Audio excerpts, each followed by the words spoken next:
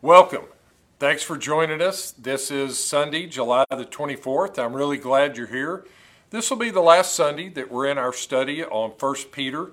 We're going to be in 1 Peter 5 today, verses 6 to the end, verse 6 to 14. And so we're going to finish up 1 Peter today. We're excited too about the study that we're going to start next week. There's a new song that's popular on the Christian channels called Crazy People. And basically it's talking about crazy people of faith. So we're going to pick out 6 people or groups of people, maybe a little combination of both. And for 6 weeks we're going to talk about 6 people or groups of people that really had crazy faith and did things that were crazy at the time, just plumb crazy. And if they do those things today, we probably think about locking them up. But so we're going to go through that for the next 6 weeks. So stick with us. I hope you enjoy that. 6 crazy people of faith. But we're going to finish out 1 Peter today, 1 Peter 5. I thought to start, we just kind of glance back and see what's happened in 1 Peter. I've really enjoyed doing this study. I hope you've enjoyed this. I hope you've gotten a lot out of 1 Peter. There's some really great stuff here. Of course, there's great stuff in all the scripture, but there's some really good lessons to be learned from 1 Peter.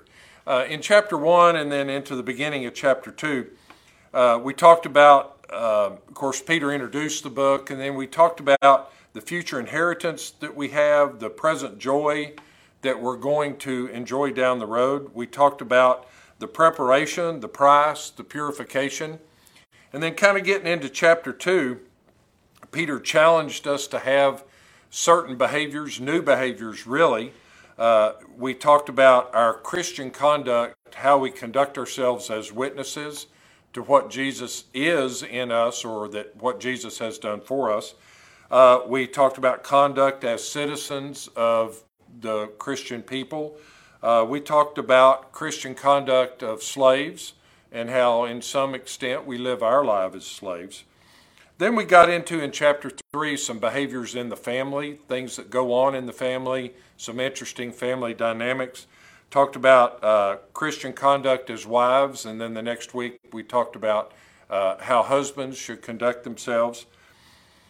Then as we kind of slid into kind of the end of 3, we talked about having compassionate conduct, how we could live our lives out to show compassion for people around us. We talked about living with a clear conscience. And then kind of in chapter 4, we slid into sort of a multi-week view about the suffering that we will undergo as believers in Jesus. Of course, we relate this back to Peter was talking to this group of people that at the time that the scripture was written and at the time Peter was writing these letters, Peter was writing, remember, to a group of people that had been dispersed out of their homeland. They were living in the Roman Empire under persecution. The church was a scattered group. They were meeting in homes and in places as groups of believers, but the church had been scattered. And so Peter's writing to these groups of people and trying to encourage them. He's writing, this letter came from Rome out into the provinces of Asia Minor. And Peter was just trying to say, be encouraged. You're going to have some tough times, but keep your head up and just keep believing, have faith, lean on truth and lean on each other.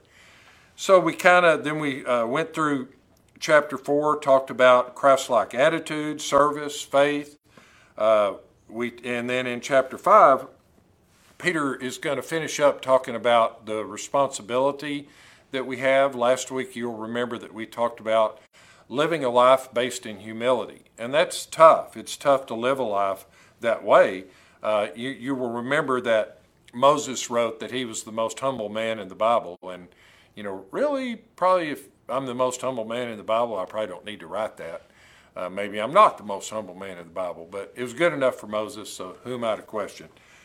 Today we're just going to sort of finish up. There are some attitudes that we can have toward God, about God, attitudes in our life that we can live out to show people how important God is to us, how important Jesus is, and the hope that Jesus has for us. So we're going to finish out the chapter today, and I hope today is meaningful for you.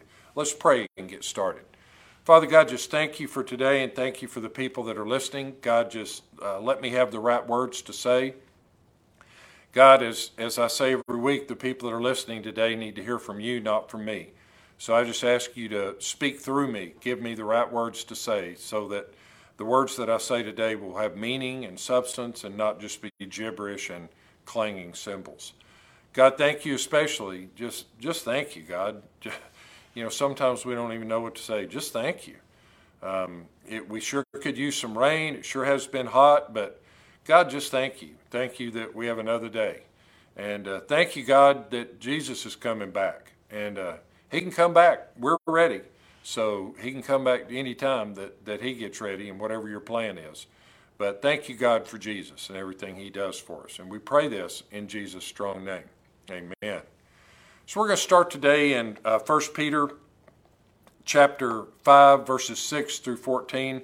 We're kind of ending up this section on suffering, and we're going to slide into some attitudes.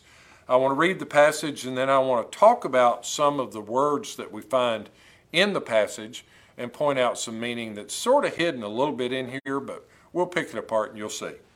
1 Peter 5, beginning in verse 6. Humble yourselves, therefore, under the mighty hand of God, so that he may exalt you at the proper time, casting all your cares on him, because he cares about you. Be sober-minded, be alert. Your adversary the devil is prowling around like a roaring lion, looking for anyone he can devour. Resist him, firm in the faith, knowing that the same kind of sufferings are being experienced by your fellow believers throughout the world.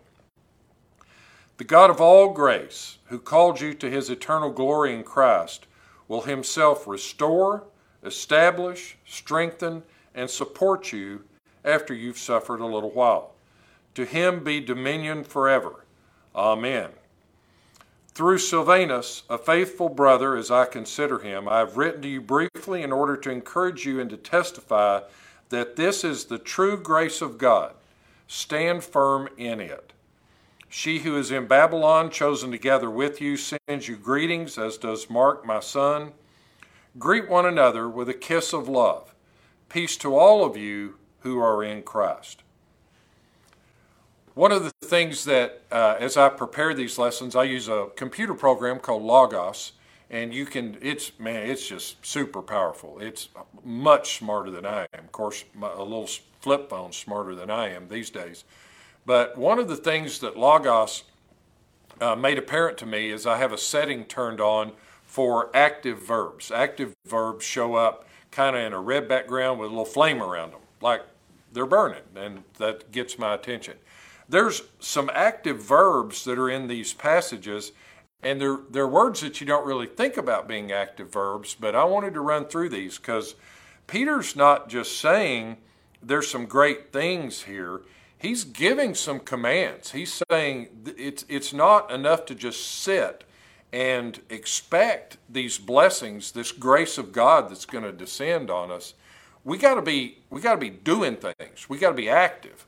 And so the active verbs in verse 6, as it starts off, it says humble yourselves. Humble is an active verb. And that means really live your life out expecting and being humble, having humility, not worrying about what's in it for you, but thinking about living a life for Jesus. In verse 8, be sober-minded. Sober-minded is an active verb. That means you got to do it. You got to be taking that action to be sober-minded. Alert. Be alert. Not just, I was kind of sitting on the couch and, I remember the news saying this happened. No, be actively looking and watching for things that are going on. Resist in verse 9. Resist the devil that's prowling around like a roaring lion. Verse 9 starts, resist him firm in the faith. Then in verse 12, he says, stand firm.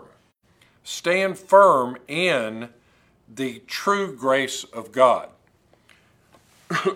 In verse 14, he says, greet one another with a kiss of love. The greet is the active verb there. So there are some attitudes we can adopt then because we have encouragement living a life for Jesus. One of the first ones is trust. We need to have an attitude of trust in our lives. And we certainly need to have an attitude of trust toward God and Jesus and the Word of God. You can trust the Word of God to be true. You can know that God meant what He said. He meant it then, He means it now, He'll mean it for all time. So trust. We get that out of Proverbs 3:5. Trust in the Lord with all your heart and do not rely on your own understanding. The next thing we get, the next attitude that we can have is faith. Let's go to Matthew 8:10.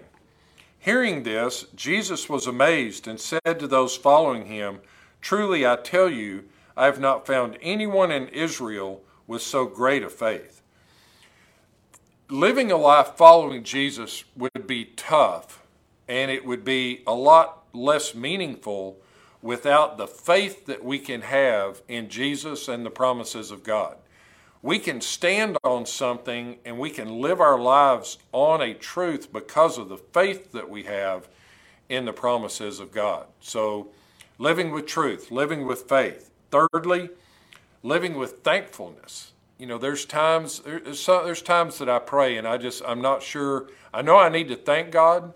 There's just so many things that God has done for me, and there's sometimes I don't even know what to thank Him for. So I just tell God, thank you. God knows what He's done, and I don't need to remind Him.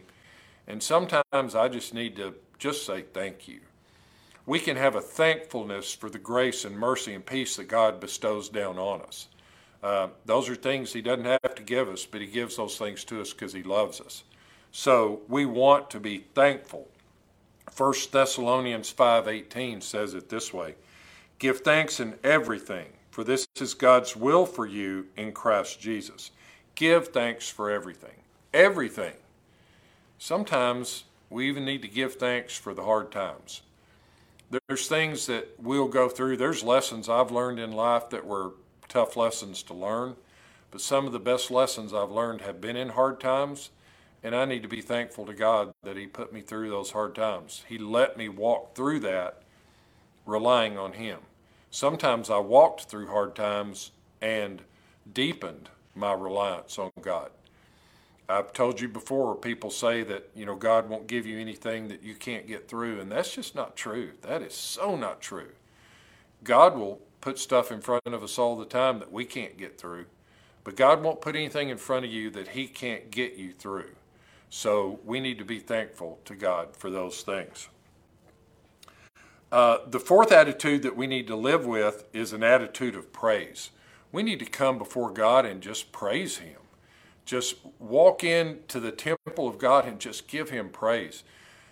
We have so many blessings, so many things go right in our life because of what God has done for us. We need to give God the praise for that. It's not me. It's not me that's come up with all this stuff on my own. It's because of God. And we need to give Him praise. In Hebrews 13:15, "Therefore, through Him let us continually offer up to God a sacrifice of praise. That is, the fruit of lips that confess His name." We need to be bold and praise God. When we are in worship to God, we need to offer full praise to Him because it's Him. It's not us. The next attribute that we can have is an attribute of prayerfulness. Nothing happens good for us until we put our lives, yield our lives to an attitude of prayer. We need to start our day with prayer. We need to end our day with a prayer of thanksgiving that we made it through another day. God will not work and move until we are praying and becoming people of prayer. When we need something to happen in the church, we don't do it by saying, God, we sort of need some new pews, or God, it sure would be nice if we could get this to happen in the church, or we need some more money to run a soup kitchen. That's not how we do it. We need to pray. And we need to, when we pray, we align our minds with the mind and will of God. God will give me what I pray for if what I'm praying for is within God's will for me. I can pray to win the lottery this Friday night, but if it's not in God's will for me, I won't win the lottery, and I especially won't this Friday night because I haven't bought a ticket. If I don't buy a ticket, I'm probably not going to win, and unless God figures that out. Now, God could do that, but He hadn't seen fit to do it yet. But we need to pray to God and get our minds aligned with Him. We don't need to remind God about stuff. God doesn't need me to remind Him about what's going on, but we need to pray and be thankful. The next attitude we need to have is an attitude of reverence. Psalm 5:7. But I enter your house by the abundance of your faithful love. I bow down toward your holy temple in reverential awe of you. God is the creator of the universe. Say that again. God is the creator of the universe. God is the creator of you. God is the creator of me. We need to be in reverence to God for those things. God is an awesome God. There is only one God. There are people that are confused and think there's multiple gods, but they're wrong. God is a singular God, and we need to give Him the reverence that status enjoys. There are people in our society that we give certain benefits to, not because of who they are as a person, but because of the office that they hold. Let me tell you what, none of them hold an office as important as the office that God holds. One of the last attributes is watchfulness. We need to be on watch for a lot of different things. We need to be on watch for the great things God does in our life. We need to be on watch so that we don't miss those things.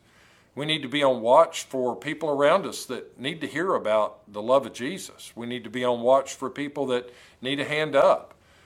We need to be on watch for our Christian brothers and sisters as they struggle through things. We need to be watchful. Colossians 4:2. Devote yourselves to prayer. Stay alert in it with thanksgiving. Be watchful. Going down the list, continuing, hope. We need to have hope. Loving God is what gives us hope. We live a life full of hope because of the love that God has for us. Job 13:15. Job, a guy that had every reason not to have hope. I mean, he was having some bad days. Job 13:15. Even if it kills me, I will hope in Him. I will still defend my ways before Him. Job's saying, you know what? If God chooses that I die, I'm going to die, but I'm still going to have hope in God that He took care of me. And we can have that same hope in our lives. One of the last attributes is love. Deuteronomy 6:5. Love the Lord your God with all your heart, with all your soul, and with all your strength. We need to start by loving God. We need to love Jesus. And because of our love for God and for Jesus, and more importantly, because of the love that God has for us, for me, I need to love the people around me. I need to show the people around me the love of Jesus in my deeds and my actions. I need to do things and help people because it's a sign of what God's love is. We talked about humility. We talked about self-denial. And lastly is submission. James 4:7. Therefore submit to God, resist the devil, and he will flee from you. As we close this out, at the end of 1 Peter 5, toward the end, especially 12 through 14, Peter's saying, he steps back in, and you may not know this, but in the writings, most of the time Paul, and in this case I believe Peter, did not actually pen the actual words. They had scribes. They would talk and discuss, and the scribes would actually write the letters. But in verse 12, Peter says, with the help of Silvanus is the other name, it's clear that Silas was penning the verses, but at the end, Peter picked up the pen and said, I'm going to put my hand to pen and finish this letter. Paul did the same thing. And we know that because we can, as we see the actual manuscripts, at the end of the letter, we can tell where Paul wrote. He wrote much bigger, different style, and we know that Paul took the pen in hand to finish the letter as a sign of respect, as a sign of love to who he was writing to. We know that as we close this out, that Peter closes this with the theme of God's grace. God's grace is just a gift that's, I don't even have words to describe it. The grace that God shows me, the grace God shows you, the grace God shows his people is just overwhelming. God loves you, and God is graceful and merciful toward you. Does that mean there won't be hard times? No. But through God's grace and God's love, you'll get through the hard times. So Peter's closing out by reminding the people about the grace that they get from God and the God of all grace. Warren Wiersbe says it this way: when we suffer, we come to the end of ourselves and learn to lean on him. Grace is supplied only to those who sense their need for him. So as we close this out, how do we apply the book of 1 Peter? There's some lessons that we can learn from this book. First, we can be supportive of and willing to follow godly pastoral leadership in the church. The leaders in your church should be godly men that are leading you, and women in certain positions of leadership. If at some point I become a leader that is not a godly leader, I got to go. You got to get rid of me. And it's time for me to move on to doing something else. Godly leadership. Secondly, Peter tells us to avoid any pastor or Christian leader who abuses his authority and is preoccupied with money or personal gain. There's no place for that in a Christian leader. No place for thinking money and personal financial riches are the goal. It's just not a place for that. Thirdly, Peter tells us in this book, evaluate your life and your attitudes at all times. Make sure everything you're doing is motivated by love and not motivated by pride. There's no place for pride in how we're living our lives as believers of Christ. Fourthly, attempt to model our church in an attitude that says, what can I give to this ministry with thanks from God? As opposed to an attitude that says, what can I get out of this church? There's too many people going to churches this day that are about, well, what's in it for me? What do I get out of coming? I came Sunday. I didn't hear the song I wanted to hear. The preacher didn't preach on the message I wanted. It's not about that. It's not about what I get out of it. It's about what can I add to God's work in the kingdom. Nextly, cultivate an active trust in God, especially during your times of stress or trouble. Pray, get in God's word, and trust God. God won't let you down. God's going to take care of it according to his plan, one way or the other. So let him take care of it. Ask the Lord to increase your willingness and ability to trust him. God gives us the Holy Spirit to help us live our lives patterned after Jesus. Let the Holy Spirit work. Don't get in the Holy Spirit's way. Don't go toward pridefulness or arrogance or haughtiness. Let the Holy Spirit talk to you. That little voice in your head that sounds like your voice, but it's always right and it always says the right things, that's not your voice. That's the voice of the Holy Spirit. So listen. Listen to what it's saying.